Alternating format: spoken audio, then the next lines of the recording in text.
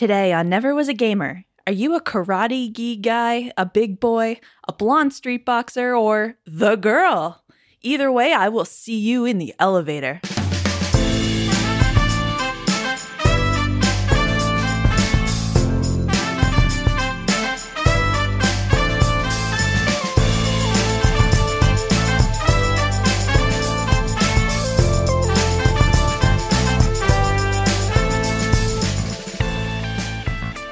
Welcome to Never Was a Gamer, the show where a late-blooming gamer makes up for lost time playing everyone else's formative games.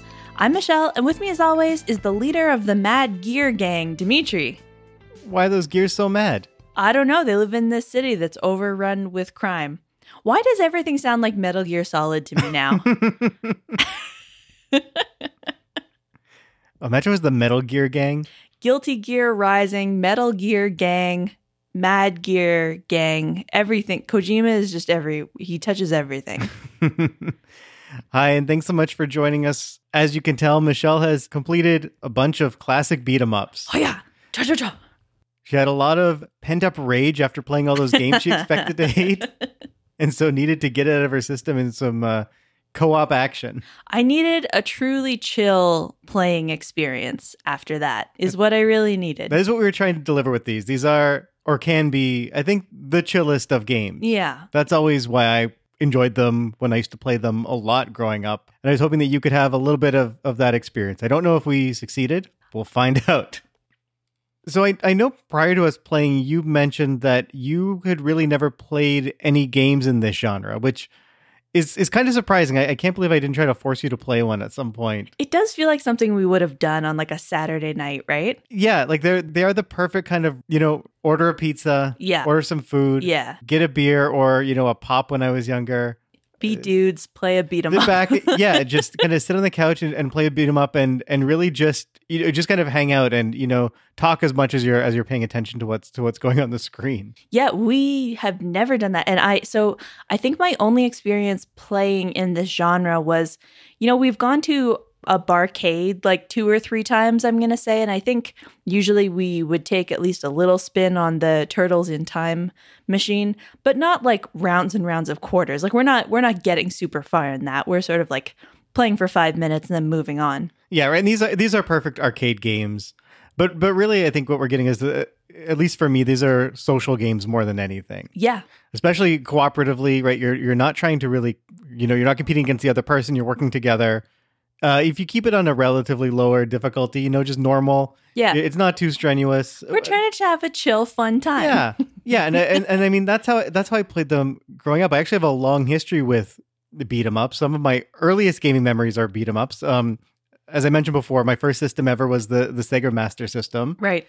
That would have got, late 80s. And my first beat 'em up experience is playing Double Dragon with my mom, probably in, I don't know, 88, 89. I think it came out in 88 for the Master System. You don't even have brothers yet to play with. No, I just got my mom. Yeah. And so here's the thing, when I was reminiscing about this game, and one thing I remembered is that we never beat the game, but we often got to the last boss. Okay. And I was 3 years old. Like useless. My mom was my mom. Yeah. Like not a gamer, but did her best. Better than me probably at that age. And I remember us getting to the final boss pretty frequently. And so my memory of us is that, we were really good at Double Dragon. And then in the process of like doing a little bit of like digging around and research for this episode about Double Dragon for the Master System, I come across this piece of info that apparently in Double Dragon on the Master System, you have unlimited continues until the last level. Ah, okay. So did it just take you like 3 hours to get to the final boss, but you're just like, damn, we're doing so good now. I do remember it feeling like a long game, even though I'm sure now you could finish it in 20 minutes.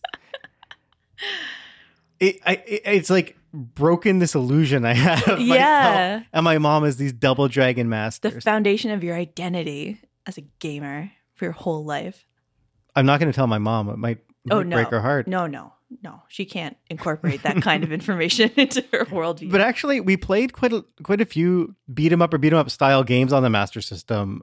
Double Dragon was one. Golden Axe was another that we played a lot. And yeah, it was just like, chill time hanging out with my mom. And then as I got older, it became kind of a chill time, especially hanging out with my cousin. Mm-hmm. I mean, it also, whenever I went to an arcade or a place with arcade cabinets, I was often attracted to the beat 'em ups. Big sprites.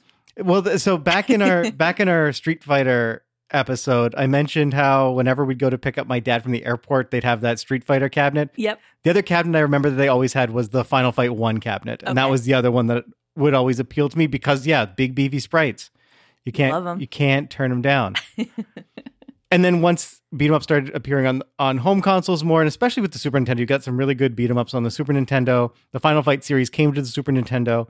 My cousin and I would just play those all the time. Again, perfect. Order some food, sit down, play through them. Rent them from the store, play through them a few times. Yeah. And bring them back.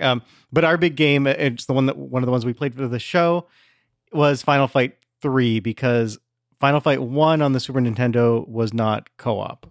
In which case, what's the point? It makes perfect sense to me that you played these a bunch with your cousin, who's like a couple years younger than you. Because to me, these are like the ideal games to play with a kid. Because they're co-op, one person, like you can get a long way in these just kind of by like running around and mashing. And as long as you have one person who's playing decently, you can kind of my carry the other really person. good, actually. Oh no, I believe that fully. But the other games we played were fighting games, and he would be very competitive. Sure, but if you were playing them at a time when like you were 5 and he was 3 or whatever, you still could like have some amount of fun with that. Sure. Or if I had to sit down with like a 4 or 5-year-old cousin and hang out for a while, this would be like a perfect genre to pull up. I just there's such good vibes around these. This is another moment when I end up feeling a little bit jealous that this isn't something that I historically have been able to do. I fully see how this is so fun. This is again one of those things where it's just I didn't have any friends who were playing games when I was growing up. That's it. It's this would have been a great thing to do on a Friday when you have a friend over after school. Yeah, I mean, there's really almost, I don't know if it's a universal appeal, but there's almost a universal appeal with just the premise of what these are. I mean, it's a genre that's clearly and explicitly inspired by kung fu movies, including very similar plots and settings, especially some of the early ones. One of the first beat 'em up games was a game called Kung Fu Master, at least in North America. That's what it was called. Came out in 1984. Explicitly based on a Jackie Chan movie called Wheels on Meals, as well as Bruce Lee's Game of Death. Wheels on Meals. Wheels on Meals. Okay. Jackie Chan and Sammo Hung. Real good. I've got it if you want to watch it Jackie after. Chan. Love Jackie Chan. And there was later on a Jackie Chan beat 'em up.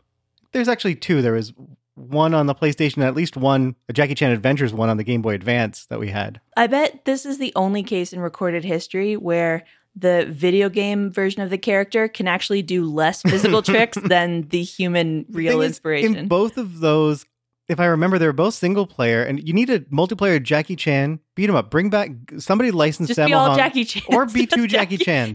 Just Jackie versus Jackie, different Jackie Chans from different movies. If somebody came out with a Jackie Chan multiplayer beat 'em up, I would pay a full $70 for that. They wouldn't play different enough though. You'd have to have him versus some other. You wouldn't want them to play different enough because then you just argue over who gets to be Jackie. This is why, fighting games needed to incorporate kind of the mirror mode so people could play the same character. They're just always fighting over the best character, which we will get to. Dimitri got big mad at one point in this. So before we get into the beat 'em ups we played for today, Michelle decided to approach this episode in her evaluation in a similar way we did with the Street Fighter versus Mortal Kombat episode. Yes. Where she came up with some criteria that she was going to use to try to evaluate these games. Correct. So do you want to run us through what you thought what the criteria was going to be? Sure. So I learned some things from the Mortal Kombat Street Fighter episode that we did, but it turns out not enough. So, okay, here are I decided to create 5 categories that initially I was going to rank everything out of 5 in each. So my first category was curb appeal. And this is when I look at the box or I imagine looking at the arcade cabinet at first blush and reaction, do I want to play this? Does it entice me? I feel like these games should have an immediacy to them that draws you in, and sort of beckons you from walking through the arcade, right? I think that's a great criterion. I mean, that's definitely what drew me to them. I mean, we can talk about some of these arcade cabinets even as we go through. Yeah. So that was my first one. My second one was immediacy and how the controls work generally. So my thesis going into this was that I should be able to get the basics down really quick. Like I should be able to get to a point where I can kind of like bumble my way through this game not too bad relatively quickly. I don't want a huge learning curve on these. And then my third was variety, because, you know, I sort of came with a preconception that the fighting itself was probably going to be a little bit like simplified or streamlined a little bit, because you just have tons and tons of guys coming at you. I wanted to make sure that we were still getting variety in both the kinds of dudes that you're fighting and also where you're doing it. So I want to feel like I'm not doing the same thing over and over, even though I kind of am in a lot of cases. My fourth factor was pacing.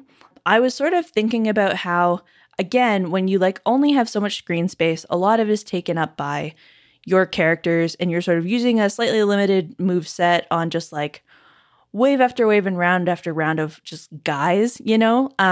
How do you keep that from feeling really slow or overly drawn out? So this was a measure of how much we stay engaged and, you know, how much the pacing works. And then last, my favorite category from Mortal Kombat versus Street Fighter, the X Factor. Nonsense.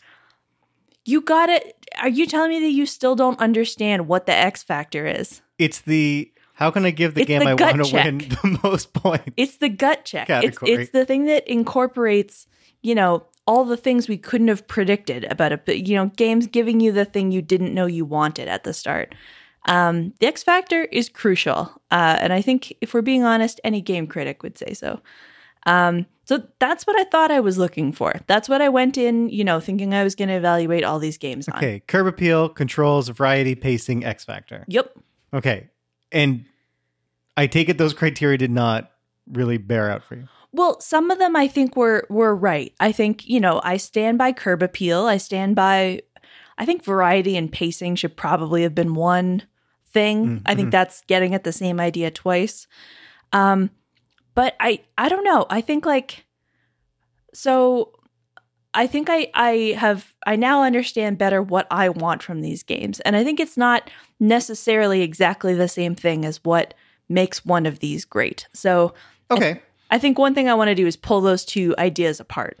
Okay, that's interesting. And I think maybe then over the course of this episode, we can try to come to some definition at the end of, for us, what makes a good beat 'em up. Totally. Because so many of these games, as you mentioned, they kind of blur into each other. It's not really something I ever thought about growing up, you know, why there were some I liked more than others, but I never really put much thought into what is it that differentiates this beat 'em up from that beat 'em up. Right. And yeah, so maybe at the end we can come up with at least a set of criteria that feels go into a good beat 'em up. Yeah, one of the things that I've been thinking about coming into this, because I do agree from my perspective, there is a bit of this that sort of blurs together. But I tried to think about these games in terms of, if I were someone who beat 'em ups were my favorite genre, so I'm not just picking up one of these every once in a while. If I play, you know, most of the beat 'em ups that get released, how am I approaching them and what am I looking for and what differentiates them for me at that point?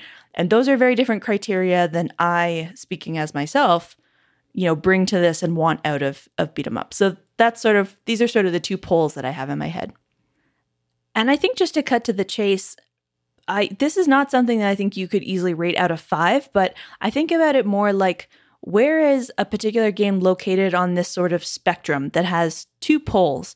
And I think one pole is what I have in my own head labeled beer and mash. Can I have 2 to 4 beers and sort of mash my way through this while half paying attention and shooting the shit with my friend on the couch? That's that one pole. And the other pole is basically a fighting game. Okay. Is like, how deep is the combat? Is there this intense variety? Is there like this richness of challenge? Like, would I want to play this by myself? Kind of. And I think it's helpful for me to think about, rather than rating one as good or bad, you know, where the different games sitting along this spectrum at different points. Okay, that's kind of interesting, because that's kind of, you know, early 90s, if you're somebody going into an arcade, that kind of is your spectrum of most of your choices, where I think we talked about this on the fighting game episode, right? Before the fighting game explosion, beat 'em ups were maybe the primary, most popular arcade genre. Final Fight was supposed to be a sequel to Street Fighter initially, but then Double Dragon became so popular that it decided to change its genre and make it a beat 'em up. And then, of course, when the actual sequel to Street Fighter comes out, when Street Fighter 2 comes out, that almost replaces the beat 'em up as the genre of choice. Okay. So there is really this integrated history.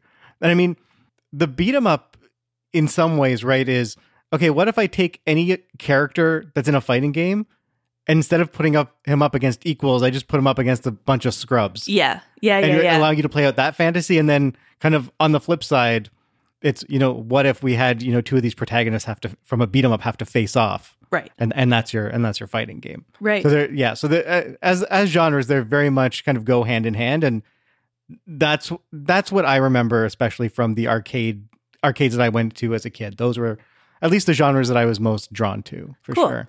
Cool. So let's take a break here. And when we come back, we'll actually talk about the 4 beat 'em ups we played. Perfect. So we'll be right back.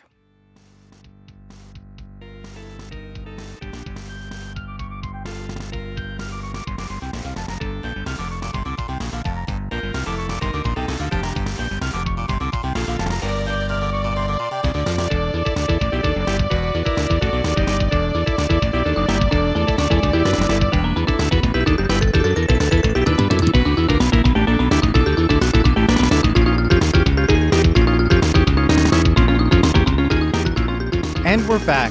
And so let's go through the 4 games we played. I think the best way to approach them might be chronologically, so we can get a sense of how the genre evolves and how it kind of responds to itself over time. Just to get it kind of out of the way, we did dabble a bit with Final Fight 1. Mostly because I wanted to introduce you to, the Final Fight lore. I'm glad we did. I want you to see those big beefy sprites from the late 80s, right? Especially Hagar. Yeah, right? Hell yeah. I truly just need to take a moment to talk about Hagar because I love this man. Mayor Mike Hagar. Mayor Mike Hagar. Just, listener, please Google what this guy looks like. Like, just do it. Don't think, just do it. So this stupid game starts with this city that's been overtaken by the Mad Gear Gang, which is an excellent stupid gang name. And they're calling and threatening the mayor, and it pans over to the mayor, and he is the biggest slab of meat of a human you have ever seen.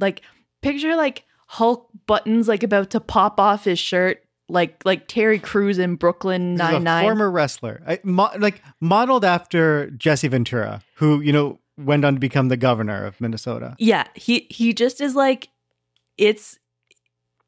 he's like a huge ape in a suit with a bow tie and on. a ponytail. And they've kidnapped his daughter and whatever. And he's just oh, I'll get you back, Jessica. And has to go out there and settle the score himself with the Mad Gear Gang. He just is Brenda, put my calls on hold. I have to stop being the mayor and go be a street fighter for the next little while. And oh my God, you see the guy who's the leader of the Mad Gear Gang who's threatening him, and he's this green ogre thing, and he it's just the most insane thing that I've ever seen. It is so fun. Hagar is so big. He can throw anyone. He can throw bosses. He's big enough to actually it makes a difference how big he is. He is so huge. He's just oh my God. I absolutely love being a big boy. And this is a great big boy. Okay. I'm glad you got that ode to Hagar off your chest. We'll get back to him and talk about how he plays later. But again, right, this is a game from 1989. Imagine seeing that big beefy sprite in 1989. It still kind of blows my mind. You just want to play that game. You just want to be him. No offense to the other playable characters, but you just want to be Hagar. Some offense. He's just the obvious choice. Right. So I wanted you to see, Hagar's debut. Yep. But I thought it was also really important to play Final Fight 1 because it introduces a lot of the staples of the genre. I don't know necessarily if it, invented all of these things, but, it features so many of them that I think it's a really good, starting point so that you can think about the other games that came after through the lens of Final Fight. Okay. For example, you have, just stupid things like the trope of big roast beefs or big turkeys that as replenish the your health, thing? Yeah. which is awesome. Yeah. You have a series of moves, but also streets filled of weapons that you can use. Yeah, weapons just lying at your disposal. everywhere. Which again, this is something that I love. I remember this from playing Double Dragon with my mom. There's this character in Double Dragon, Linda. She had a whip. You always wanted the whip. The whip was the best weapon in the game. Oh, and that's like a weapon carried by a baddie that once you damage them, you can grab You can it, take right? their weapon. Yeah. Yeah, right. That's even one better than it lying on the ground. It's not like right. I just found this. It's like you had this, I got you, and now I've got you. Yeah, and I think, Final Fight does a great job with that as well. Yeah. Bringing in baddies with weapons that you want to claim and then, use their steel pipe against them. I think it actually innovated the idea, that you have your regular moves, but then you also have a super move. Right. A special that is much more powerful, often used to clear crowds. In this case, Hager's special move is that he does that huge, arms askew spin. Like tornado thing, yeah. Yeah, like a Zangief style move. Yeah. But to use that move, you have to sacrifice a little bit of your health, which I think is, it actually gives a layer of strategy to these games that they might not otherwise have. And it stops you from being too overpowered, right? Because you don't want to just be able to mash that super move over and over again, yeah. Right, but you still want an out when you get overwhelmed by enemies. So you want to think strategically when is the right time to use it, because it takes a sizable chunk of your health. And then again, when you're against bosses, and the level ends when the boss dies. So do you want to expend this energy to kill the boss faster, or do you not want to risk it? To conserve, yeah. There's not a ton of strategy to these games, but that I think that's a great idea that this game came up with. Again, other staples. Elevator sequences. I told Michelle going in, just get ready for a lot of elevators. Yeah, you were right. I don't think you realize that is every game had at least one, often multiple elevator sequences. It's such a weird thing, because it's just like an enclosed. I guess that's just the shtick, because it's just an enclosed space where they come to you instead of you going to them. That's it. It's kind of an extra enclosed space. Yeah, which really especially on the ones that have friendly fire. Not all beat 'em ups allow you to turn off the friendly fire, so you can accidentally hit your co-op partner. More likely, you accidentally throw an enemy into your co-op partner. Yep. Which it's kind of cool, but it gets annoying real fast. Yeah. And that might add another layer of strategy to these games, but not necessarily one that we wanted to engage with. I think that was the thing. Absolutely. I mean, I can definitely see people playing these games really seriously co-op, and almost like mentally dividing the screen, that one person, right, is in control of the left and the other person's in control of the right, and they're doing crowd control, and and they're really coordinated so that they're not accidentally hitting each other.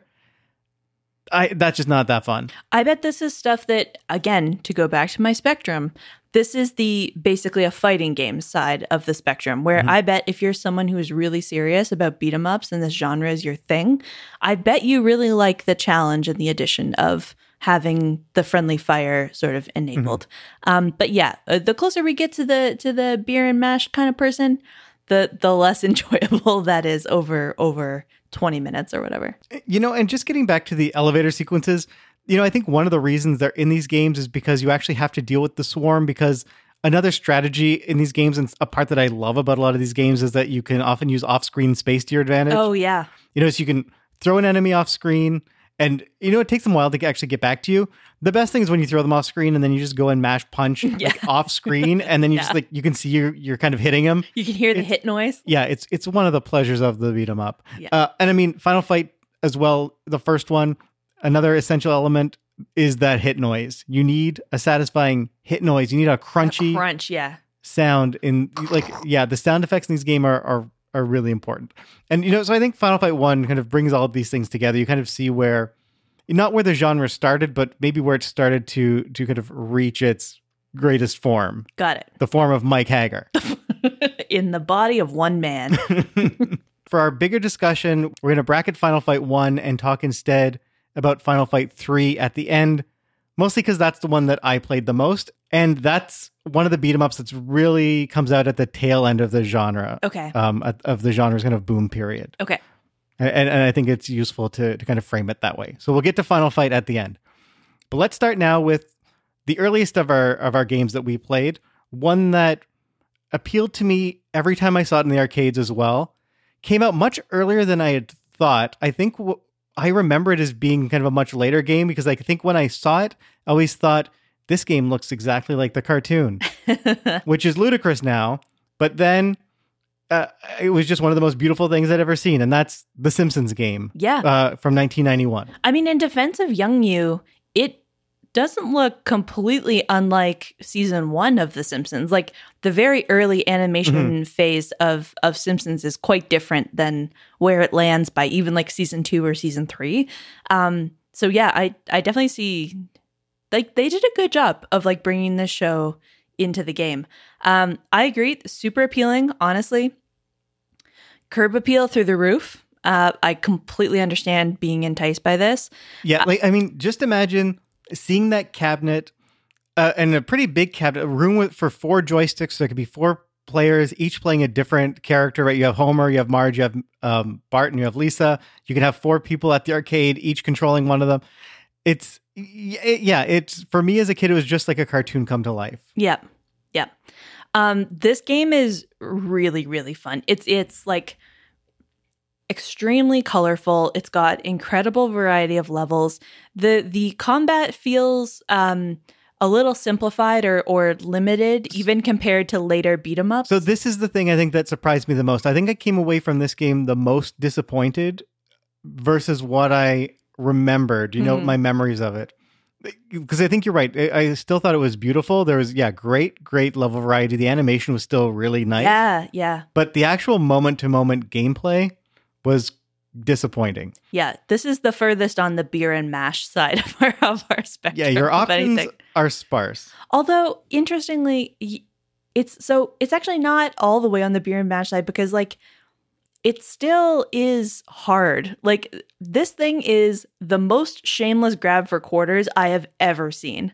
Like, yeah, well, and that's the thing about we played the arcade version of this, which means that you die real fast. Oh my God, so fast. And they have a great lizard brain appealing technique to make you even want to put your quarters in.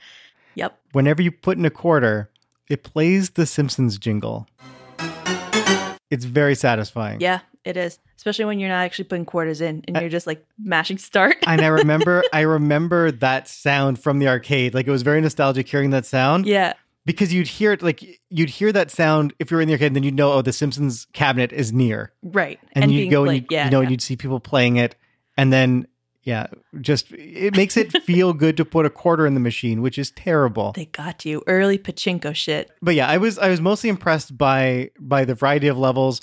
The way that the spaces were, I mean, the spaces were quite large, and often there were kind of multi-planes that you could be on. So somebody could take kind of a top route, somebody could take a bottom route and work through in that way.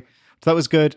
Again, it's just nice to see kind of recognizable locations from the show. Yeah, you go to Moe's Tavern. Moe's Tavern, which is huge. Enormous. Because you have to play a full level, and you're just side-scrolling through Moe's Tavern. So imagine how big that tavern like a bowling must be. alley. It's bigger than Moe's Tavern is as big as Krusty Land. Yeah. Listen. It doesn't make any sense. Well, all right. Right to the writers. It is there is some funny stuff about how it intersects with like Simpsons-ness, including that like who they choose to be villains and what like the enemies on screen do is really funny to me because like, you know, Simpsons doesn't really have villains like that, right? That's not sort of what the show... Right, except for arguably Mr. Burns, who is the villain of this. Because he kidnaps Maggie because Maggie accidentally, mistakes a diamond for a pacifier. Listen. And instead of just taking it from her mouth, who among us? He just takes the baby. Steal the whole baby. And so you get this like comically evil sort of supervillain henchman Smithers. You get just like odd, weird characters that aren't like inherently good or evil being sort of enemies on the way through. And it's just really funny what they sort of end up drawing on to fill out that roster. But yeah, all the levels are super fun. There's even like a surreal dream sequence where you're sort of like on a cloud and there's the moon. Like it's I truly, truly had a very fun time playing this game. Yeah, it's a game that propels you not because of the gameplay, but because you just want to see what's going to happen next. Totally. Because again, it's very sparse. I mean, each character comes with their own weapon. Yeah. Marge has a vacuum. Homer has his bowling ball. Lisa has a skipping rope. Bart has a skateboard. You can team up for co-op moves, tandem moves. If you just kind of stand beside each other for a long enough time, it'll trigger an animation, or you do a tandem move. But apart from that, it's pretty much jump and punch. Yeah. I mean, the essentials. But we don't have kind of combo systems yet at this point. Yeah. We don't have special moves at this point. I mean, I don't mean at this point. I mean in this game, because Final Fight that came out before this had those things. Yeah. I mean, there's something about the simplicity of this that sort of fits the Simpsons aesthetic. I also am just like I forget what year Simpsons started, but is this not super fast and early for them to have like a pretty well developed arcade game out? I mean, the Simpsons was quite popular quite fast. And so, taking advantage of the popularity. That's the other thing about beat 'em ups, actually, is that it's the perfect genre for licensed games. Yeah. You see so many, we played 2 of them, but you see so many licensed beat 'em ups at this time. This is like the genre for superhero games. Right. Up through the 16-bit era, where X-Men have, which is, an obvious choice because you get the selection of X-Men. All the characters, yeah. Yeah. Spider-Man, Batman have beat 'em ups. I guess going back to even that X-Men comment, the one thing about The Simpsons is that, apart from the height difference, you don't really feel a huge difference when you're between the characters in this game. They do kind of all play more or less the same. Again, it's one attack and a jump. So yeah. And so, animation's great, still worth a play, but ultimately I found this as a game quite disappointing. Yeah, fair enough. Moving on to our next game, which is a game from 1992. We've already alluded to it. Another licensed game. This is Teenage Mutant Ninja Turtles 4, Turtles in Time. Specifically, we played the Super Nintendo version. As we mentioned, we tinkered around with the arcade version previously at a barcade. We didn't get incredibly far. Yeah. The games are similar, but there are enough differences. But we did the Super Nintendo version, and I immediately learned something about Michelle when we turned on this game. Listener, he got so mad. Michelle doesn't know anything about Ninja Turtles. She didn't know. I can name them. Now you can. No, I always could. I just couldn't connect which name is which color guy. Oh. Or which is which personality. Or which color is which personality. Do you know what I mean? I could name the colors, I could name the personalities, I could name the names, but not connecting the dots between any of those. Yeah, Michelle didn't know anything about the Turtles, but that didn't stop her from picking Leonardo, who is my character. The wildest thing about this is you trying to get me to guess which personality is which color, implying that there was some intrinsic relationship between their personalities and the colors of their bands, which is blue just is the ludicrous. Color of leadership. The blue Power Ranger is the techie tinkering one. These aren't Power Rangers; these are Ninja Turtles. I'm just saying, it's not that simple. So yeah, Michelle picked Leonardo. I picked Donatello. Which one's that? The purple one with the staff. I'm just kidding. Because in this game, your choice of character actually does matter. Yeah. The weapons are quite different. Donatello's staff has some really great reach, which I love. I mean, I think my favorite turtle probably is Raphael because he's the rude one. Okay. He's the cool but rude. Okay. I just want to point out, cool but rude. Not the blue one. No, the blue one. Just while we're talking about just so you can see what I'm dealing with here. But he has these thighs that don't have a lot of reach. I think he's pretty fast. Those are the 2 tridents? Yeah. The 2 little stabbies? Yeah, like okay. Molina. Yeah. But yeah, for this game, for beat 'em ups, you want the reach. Oh, yeah. Yeah. So yeah, I picked Donatello. Michelle picked Leonardo. And what'd you think of Turtles in Time? This was maybe the most fun to play of any of the ones that we had. This, for me, I think something about this genre really works with a sort of cartoony aesthetic. Like, I think in general, I probably lean a little bit more towards like The Simpsons and the Ninja Turtles versus the sort of more realistic, like, pulpy, but also trying to kind of be gritty ones that we played. I think it really works. I think I love so much of the art in this. The music is really fun. The settings that you go through all through time and through the city are really fun. Seeing, bad guys that are at least a little bit familiar to me is really fun.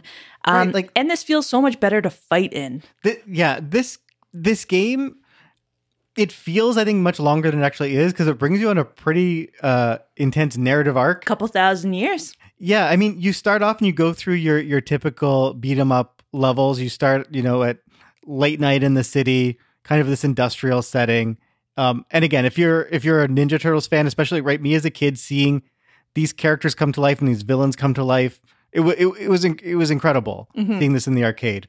And you get through the first level, you fight Baxter Stockman, and then you go through, you continue. And when you have a few other levels, then you end up in the Technodrome. Yep. And then, you think that this might be, if you're somebody playing an arcade game, you think, okay, maybe this could be the last level. Yeah. But it's not, because Shredder sends you back in time, and it's awesome.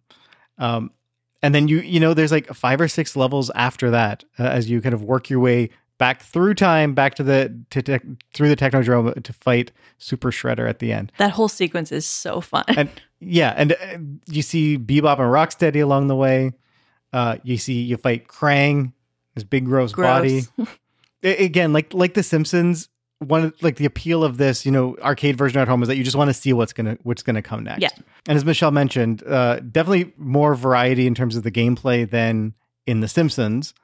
You can do a lot more. You have grabs. You can throw enemies in this game, which is actually really cool. It was a moment that actually surprised you. Yeah. You not only can you grab and throw enemies, you can actually throw them into the camera. There's not a camera there, but into the screen, sort of breaking that fourth wall, which man, that's so fun. I just picture that happening in an arcade for the first time, seeing that and kind of freaking out. And that's actually integrated into gameplay, which I think is really cool. So the boss fight against Shredder in the Technodrome it's still, I think, really incredible and impressive.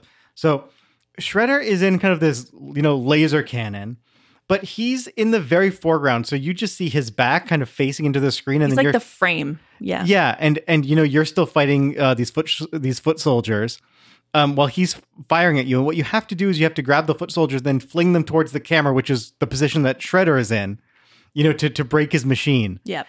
It's awesome. And then he sends you into the past.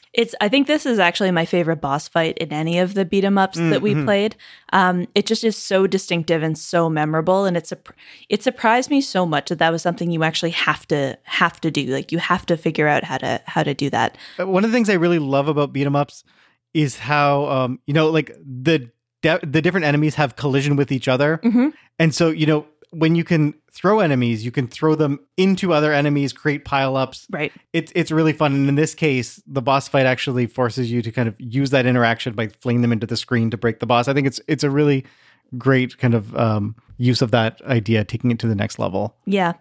Another thing that I really appreciate about this game, which is related to that, I think, is this game has a great collection of little flourishes. They're just little extra things, little extra notes that, the game would be fine without, but it just happens to have. And a lot of them are really dumb. And I really like that.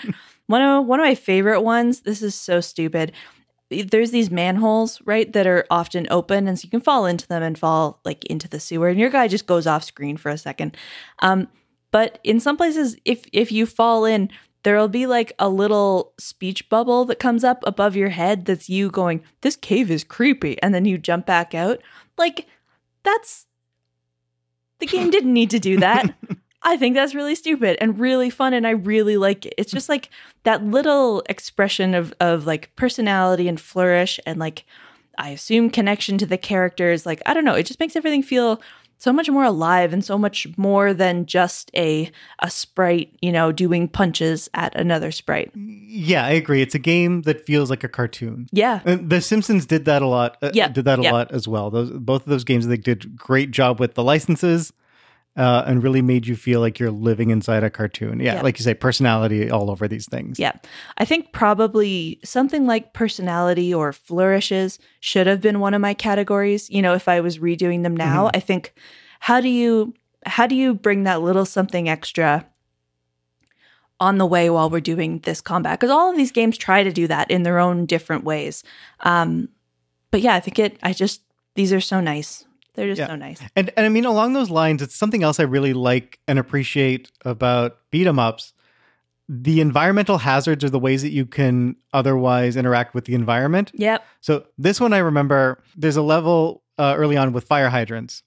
And I remember you saying, oh, it would be so cool if I could go and hit that fire hydrant and make it, spray water down. And you can do that. Yeah. Which is awesome. Yeah. These games also have, a bunch of environmental hazards, on the first level, there's these huge wrecking balls that can drop on you. Okay, here's the thing though. Here's a rule of beat 'em ups. If you can get hit by an environmental hazard, they have to be able to affect your enemies as well. I was waiting for you to pause so I could get in this. Turtles in Time has very inconsistent weather environmental hazards. Well, so yeah, that fire hydrant thing works on enemies, but a bunch of stuff doesn't. They don't fall in manholes. There's this one section where there's a big face thing that shoots lasers from its eyes. Krang's body. Okay, Krang's body. Which is awesome. That's also in that first level. Yeah. Where it appears in the background, this huge hulking body, and it shoots lasers from its eyes. But yeah, I know where you're going with this. Yeah, they can't hit bad guys. Yeah. What the hell? Bad guys just walk through them unscathed. Like, imagine if you could throw bad guys into that and they get, hit by that electricity. Yeah. I love the environmental hazards, but they have to apply to the bad guys as well. That's what brings the world to life. Yeah.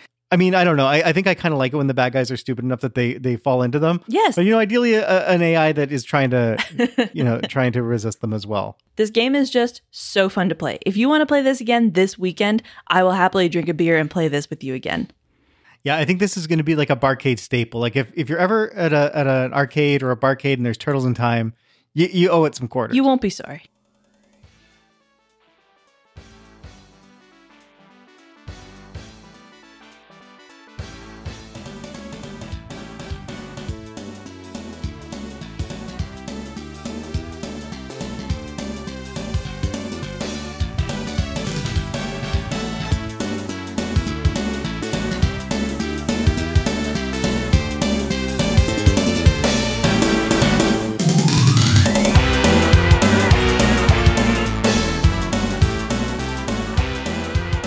Okay, those are fun, but now we get into the real meat and potatoes. Okay. Now we get into classic rivals, the Mario and Sonic of the beat 'em up. If Final Fight was the Mario, you have Streets of Rage, the Sonic of beat 'em ups. Whereas Nintendo had exclusive rights to the Final Fight series, Sega comes out with their cool competitor, Streets of Rage. Okay. I mean, in this pairing, I end up apparently falling on the same side as I normally do in that division, in that I was much more drawn to the Final Fight game than Streets of Rage 2. Okay, but let's start with Streets of Rage. So we played Streets of Rage 2 that came out in 1992. Mm-hmm. Streets of Rage 1, I think, is also a good beat 'em up, but this is the game that really kind of perfects the Streets of Rage formula. There's much more kind of move variety, character variety. Whereas Streets of Rage 1 had it did have kind of one of those Final Fight special moves, but it was kind of this bizarre thing where it was like a tandem special move. Everyone had the same one. And you'd basically call in a cop car that would shoot a rocket and it would blow up all the enemies on the screen.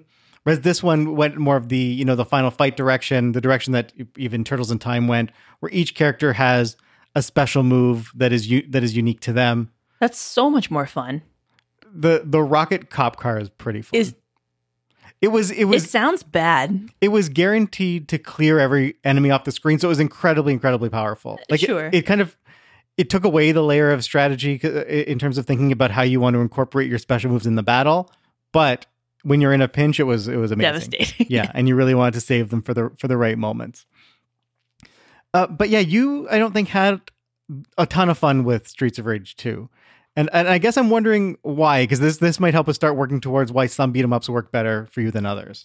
Yeah, I mean, I still basically had a good time playing it. It's just, in the company that we've got here, it's the one I would be probably least likely to pick up again. So this is interesting because for a lot of people, this is the greatest beat 'em up of all time. That's because I'm not a beat 'em up person. I'm a beer and mash person. And this is where that really starts to show itself, I think. I think This is a case where I could tell there was a little more depth in the combat system, but I never quite got to a point where I could consistently execute the things that I wanted to execute. You were giving me shit at one point for not doing enough throws in this You got to game. use the throws. Well, sure, I would have loved to, is the thing. I agree. The other thing about Streets of Rage 2 that is different from the other ones, it does have a combo system. I mean, you can chain moves together in a way that feels really good.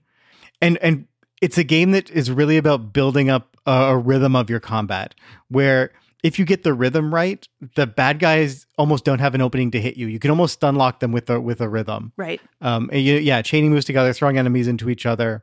Really great. And aesthetically, this game is pretty good. Oh, I actually think this has maybe the best art and music of any of them that we played. Yeah, the music in this game is renowned. This has a top tier soundtrack. It's really excellent. It has a slightly more neon like urban aesthetic than the other ones, which I just loved.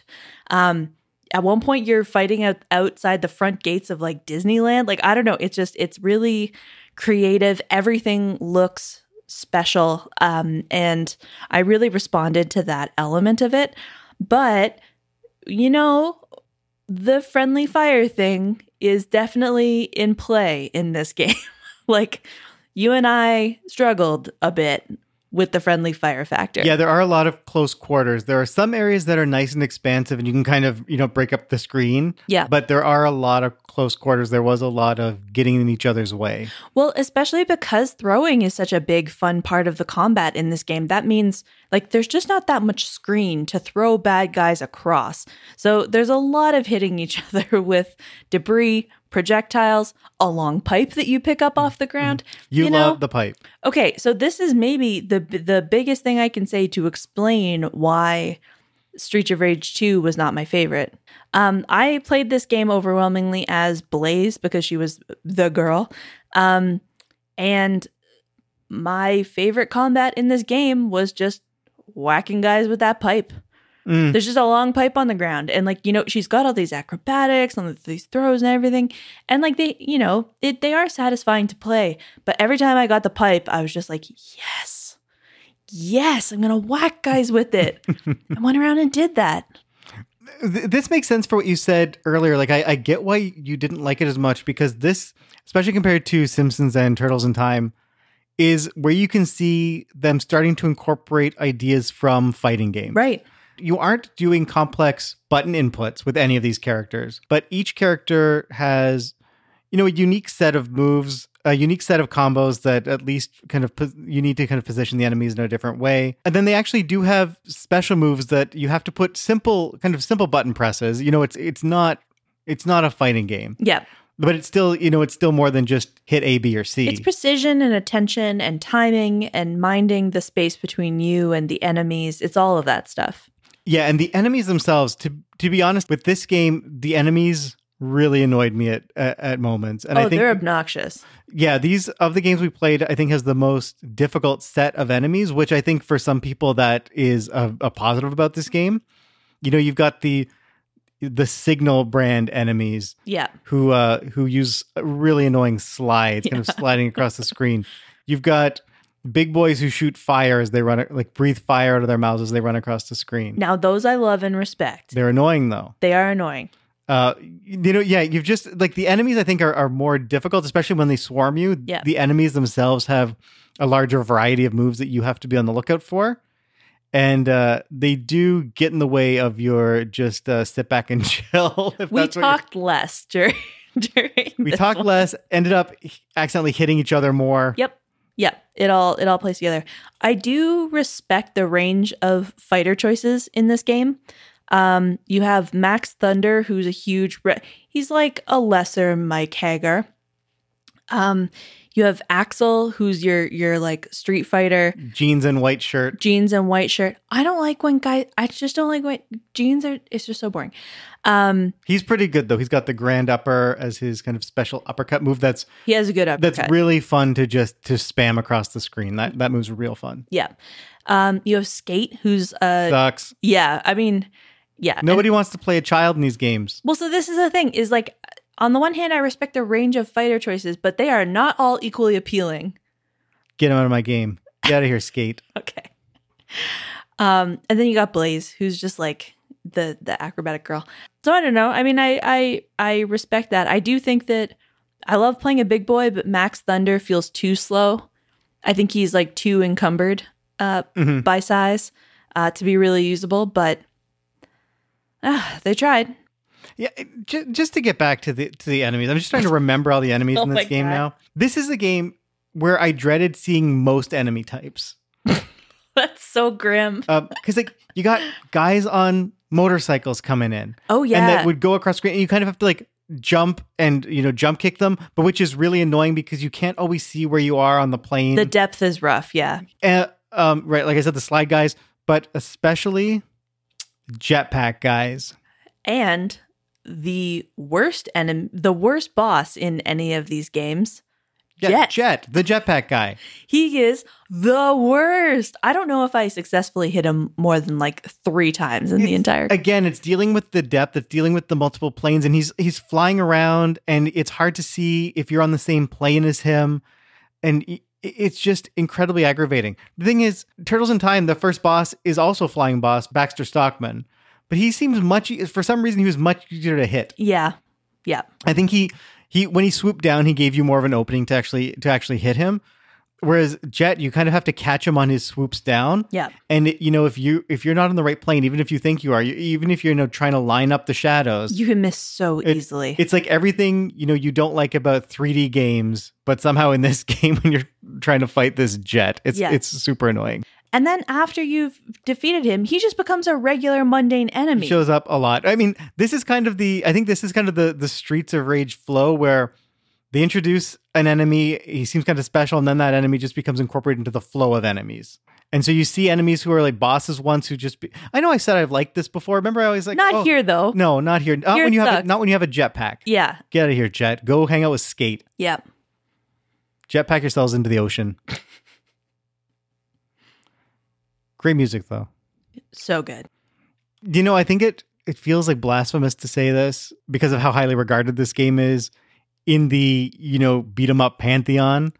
But this is the one I had the least fun with. Probably just that Nintendo bias from when I was a kid. You know what? Still carried with me. I'm the wrong kind of player for it. This is for people who love beat 'em ups and want to really get into one that has some stuff to dig into. Suck Not Genesis who want owners. to get pizza grease on their fingers and drink 2 to 4 beers and be stupid. Those are Genesis owners. Sorry. Old habits. Oh, God.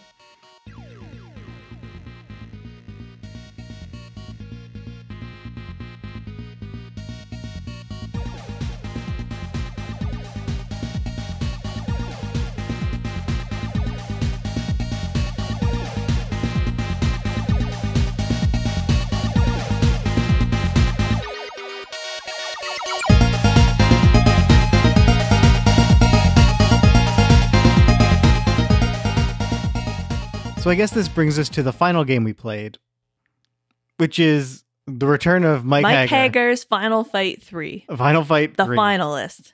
Which, this is an interesting game because it comes out in 1996. This is pretty late. PlayStation's already out. The N64 is about to be released. This is like late in the 16-bit era. Mm-hmm. And, I went back and kind of just saw, because I remember I loved this game, again, playing with my cousin. I never bought it, though. We'd always rent it, which is probably one of the reasons that we liked it. Because it is quite short. And, you can see at that era that, okay, the genre is feeling a little long in the tooth, maybe. And you can see how, people might think it feels repetitive, that it doesn't give you enough value. But for what this game is, I still have a blast playing Final Fight 3. All killer, no filler. Again, you've already done your ode to Hager. He is so fun to play. I was so happy that this game had a girl character in it because so usually in games, I usually pick the woman. Mm-hmm. Not in this game. This game you need Hager. And I was so worried that of course you're going to want to pick Hager, right? But you're like, no, I'll give the woman a try. I forced myself to diversify to, like a big Hollywood studio. I said, let's give the woman a try. Big mistake, buddy. Hager in this game, he's just so much fun. You were a beast with Hagar. His throws, when you grab a character, so you can just grab a character, and the grabbing in this game and Streets of Rage are both quite good. I found it a little bit, I don't know, it was a little bit finicky in Turtles in Time. But in this game, you can, when you walk close enough to an enemy, you just kind of get into a grapple with them. And I don't know, the timing of that just feels real good, especially in this game. Every time I wanted to grab, I grab a guy. When you're Hagar and you grab a guy, you can jump up within the air and do a spinning pile driver to them. You can move while you're spinning in the air, doing the pile driver to land on other enemies. If you get them from behind, you can jump up and give them a German suplex. This is the most like your wrestler childhood coming to life. He's just a beast. He is so much fun to play. You just want the crowds. You just want to wreck the crowds. You just it's a Muso game at that point. Yeah, you're just asking for the enemies to come to you because you just want to pummel them. So in this game they've added kind of a run. So if you double tap forward, Streets of Rage also had this. You kind of get into a run, and with Hagar he has this clothesline, and it's this satisfying 3-hit combo to do it, and it just feels like. And you hear that crunch and sound. They go flying. And it's like you feel the resistance as you're it's just like flesh on flesh. Just these big beefy boys slapping each other. It's amazing. Hagar rules. So yeah, you want multiple Hagars. Yeah, I mean, the other characters are actually pretty fun too. Yeah, I wasn't actually mad to be playing as Lucia, who I played in as this one. She's just more fun to play Blaze, honestly.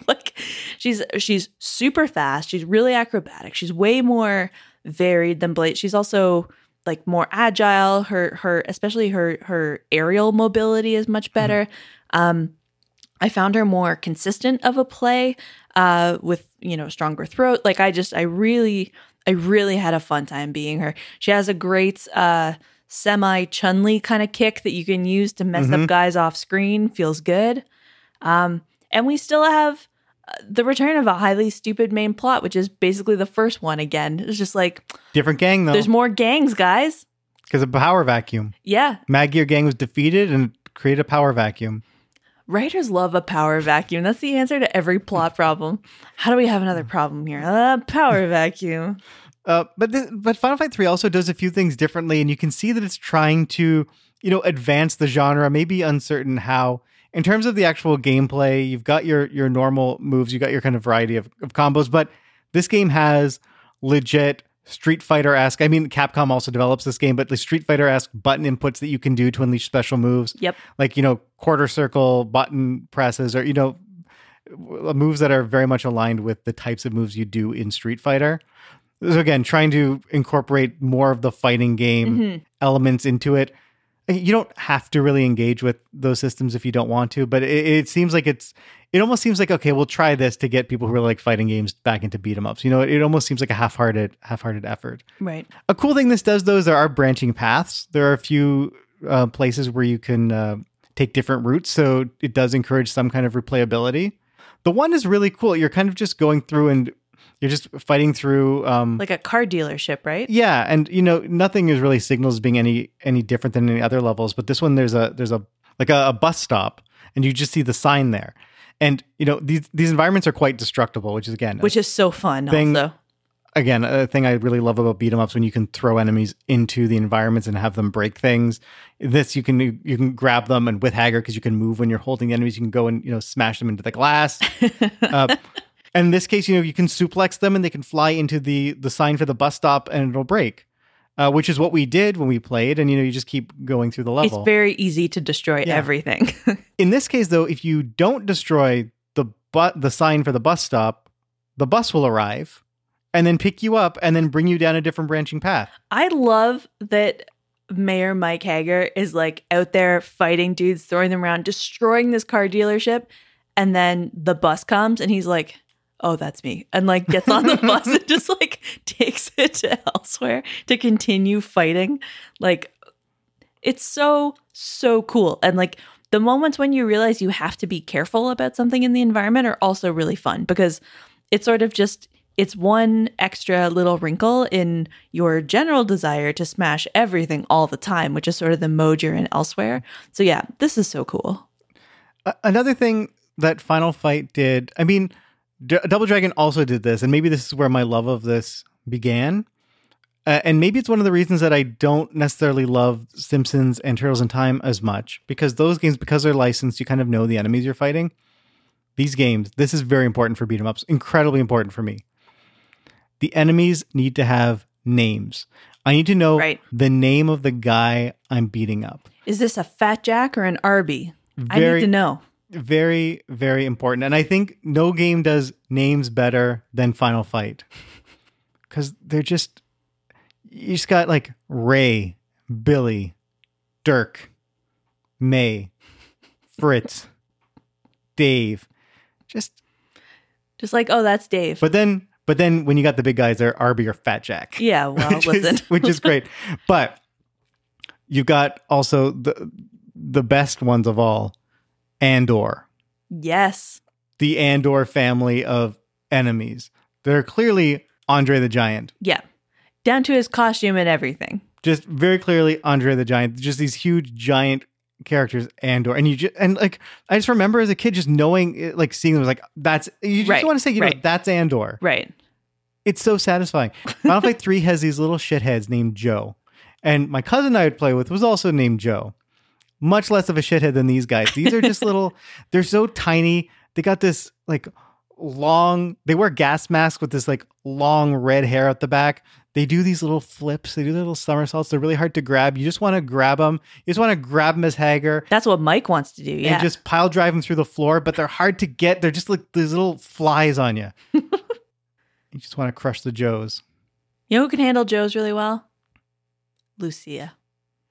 That's where you need that acrobat. You need that speed. Yeah. And see, I mean, even the fact that we're talking about this of like what your strengths were versus what my strengths against these characters who we can name, I think it shows that, the strength of this type of game still. I have to agree. But yeah, I want my dream. I know Streets of Rage 4 just came out, which I think we were going to play.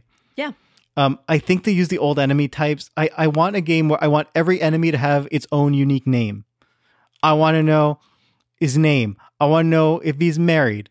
I want to know how many kids he's leaving behind. Once I suplex him through the glass. Who owns this car dealership? Yeah, it just fleshes out the world, and I just want to know the names of these punks I'm beating up. Honestly, I get it. Yeah, I know you get it, because when you played as Hagar, you were scary. You were like, wait, what? You were like in character the whole time. I'm glad you didn't choose him for 3. When we played Final Fight 1, you were just Hagar. You became Hagar. I love to be a big boy. I just want to be enormous. There are things that came out of your mouth that I couldn't believe. At one point, because there are often women enemies. Yeah. And the first one in Final Fight appears on the screen from Michelle. This is not me. From Michelle. Don't think I won't hit a woman. Yeah. Holy shit. A brief flash of like what would this huge beefy like high mask dude think about hitting this like sexy dominatrix woman, and then I was like, no, he wouldn't hesitate. My God. So after playing all these games now, are there a few things that you can point to as being able to say, okay, this is specifically what I want from a beat 'em up. This is what differentiates a beat 'em up that you're going to enjoy from one you're not going to enjoy, if not a good one from a bad one. I want to love my character immediately. I want to have great art and music. I want to be almost immediately at the level where I feel like I have basic control over my character, but every once in a while I can execute one of their special extra things and feel good about myself. That's really the zone. For me, I want to still be able to play this game and hang out when I've, again, 2 to 4 beers.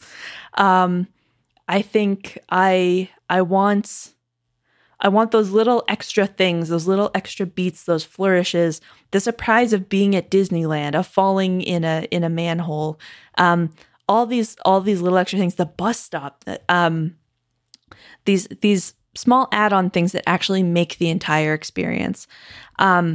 And mostly I just want to, I don't know, there's something about these games that is almost, environmental for me, not interior to the game, not like the game environment, but I want the game to feel like a fun environmental part of what I'm really doing, which is spending time hanging out with someone and enjoying being together and like shooting the shit, but also while doing something, and having a chill good time. That's my true desire from a beat 'em up. See, I think this is so interesting. And I think we can almost use this to understand more about your taste, because like, as you mentioned, you didn't really mention anything about the gameplay. Oh no, I don't really care. Right? And like with beat 'em ups, I think, people who really like them and I love everything you talked about them too. I think I'm somewhere in the middle between these two extremes, but a lot of people want something that's, more than button mashing, where you're able to build a rhythm, where, where there's a distinction between characters and you can really like learn a character and master a character and learn their specific rhythms,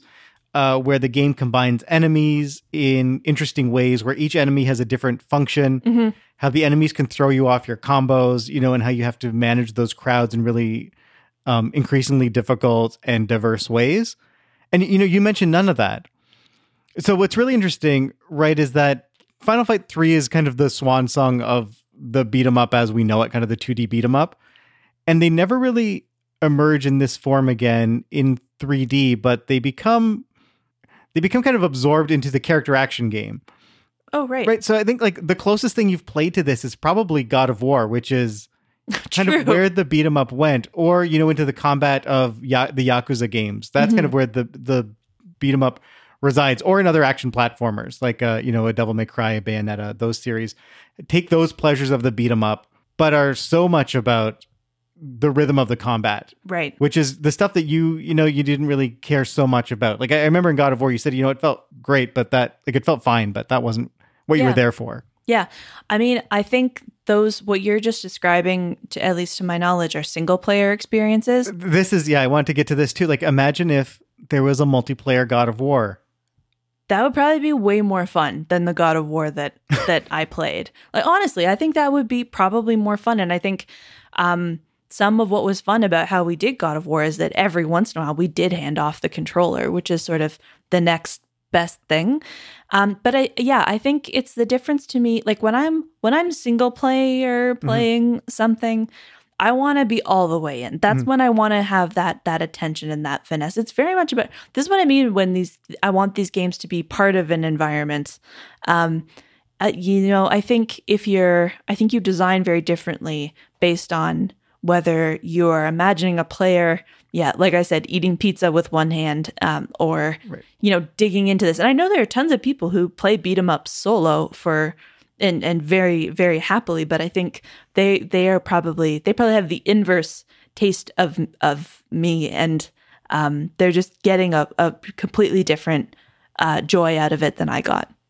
Yeah, I'm really looking forward to this lockdown being over, and then going and like spending time with my brothers and you and the four of us playing Streets of Rage 4 with some pizza. That'll be so fun. A moderate difficulty level, ideally with friendly fire off. Yeah, if possible. So do you have any final thoughts on this final fight? I do. And the other games? I just want to shout out what I think is the best elevator sequence. Okay. Of all of them? Yeah, you played through probably 6 or 7, because some of these games had multiple elevator sequences. Final Fight 1. Final Fight 1? Yeah. It has an elevator sequence that's sort of open air. You're riding up a scaffolding up the outside of a steel girders building that's under construction. And as you're going up, guys are like sitting on the girders eating their lunch, and they like hop off and come to fight you. There's like... makes much more sense than just dropping from the ceiling. Yeah, it does actually make sense. There's guys like... There's a ladder that goes the whole way up, and so you'll catch up to guys who were climbing up the ladder who will come get you. So this is something I actually love in all of these games that you just reminded me of. That sometimes you're walking from left to right, and you just see like guys just chilling. Yeah. Like, just waiting in the background. They're like sitting on a bench. Sometimes they'll even watch you fight a few other guys first before they get in the mix. I'm like, oh, it's my turn now. All right. I'm going to get my ass kicked by Hagar. Yeah. And they do. Anything else? Yeah, I love the element of these games that feels like a sort of love letter to a specific idea of what a city is. Like they all are city-based games, and they're all like, they have this in common, this sort of gritty, like New York in the 70s kind of vibe to them that I love. I just love cities as spaces, and I love pulp culture and genre-based imaginings of what is a beat-em-up city like? What is a noir city like? You know, that sort of thing. I love that that's present in all of these. Cool. Anything else? Yeah. It breaks my heart to say it, but Mike Hager clearly sucks as a mayor. He stays mayor through several gang transfers of power that are just destroying the city. His response to it is to go wreck everyone's car dealership on the way to fighting these guys, fist fighting these guys personally. And also, especially in Final Fight 3, the gang is just full of freaks. There's like basically mutants and like people who are just like not normal human forms. Andor's just big bone in the city. Like something not right is happening. And I'm just saying, Hagar has been at the top through all of it. So you know how I feel about him as a street fighter. Do you think he's just fighting the symptom and he should take a good look in the mirror? That's what I always think. But yeah, I mean, he just a lack of understanding of how, you know, systemic issues impact, you know, the manifestation of crime at a street level, and a real, you know, lack of a broad vision for how to increase social infrastructure to eliminate some of the violence and interrupt those negative cycles that people can really get stuck in. So that's a little disappointing to see from Mike Hager, but eager to see what he does with his fourth term. Anything else? No, I think that's it. Thank you so much for listening to this episode. As always, if you enjoyed it, please help us out by rating and reviewing us on whatever platform you listen to us on. We are on Spotify, we're on Apple Podcasts, we're on everything. If you would like more information about this episode or the podcast in general, you can visit us at neverwasagamer.com or follow us on Twitter at neverwasagamer. Yeah, thanks so much for listening. We're excited to start our next arc, which puts Michelle kind of back in her wheelhouse because we're going to be playing some classic indies. Michelle plays a lot of indie games, but kind of missed the indie boom from, you know, say 2008 through 2012. So we're going to be playing some great games from there. We're going to be starting with Bastion, a game by Supergiant Games, a studio that she knows and loves. So give her a little treat after. I am so excited after those David Cages and the Kratos and the crashes. I have earned this. I deserve it. I'm going to relish every moment. Yeah. So Michelle's off to play, and we'll see you next time after Michelle completes Bastion and learns that having your every failure narrated in detail is an essential part of being a gamer.